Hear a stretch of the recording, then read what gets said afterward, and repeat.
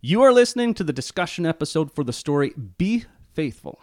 Nehemiah returned from visiting Babylon and saw that the people had stopped doing important things, were connecting with people who worshipped other gods, and used the temple for the wrong purpose.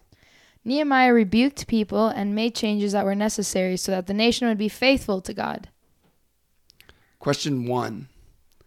Tell a time when you wandered away from God and stopped doing the right things or connecting with good people, and instead started doing some not so great things and connecting with bad people. Hit pause and share. Question number 2. Growing in a relationship with God is more about a soft and receptive heart to God and what He has for us. We don't need to do everything perfectly. We need a soft and receptive heart. So describe with your friends around you right now the state of your heart. Hit pause and discuss. Question 3.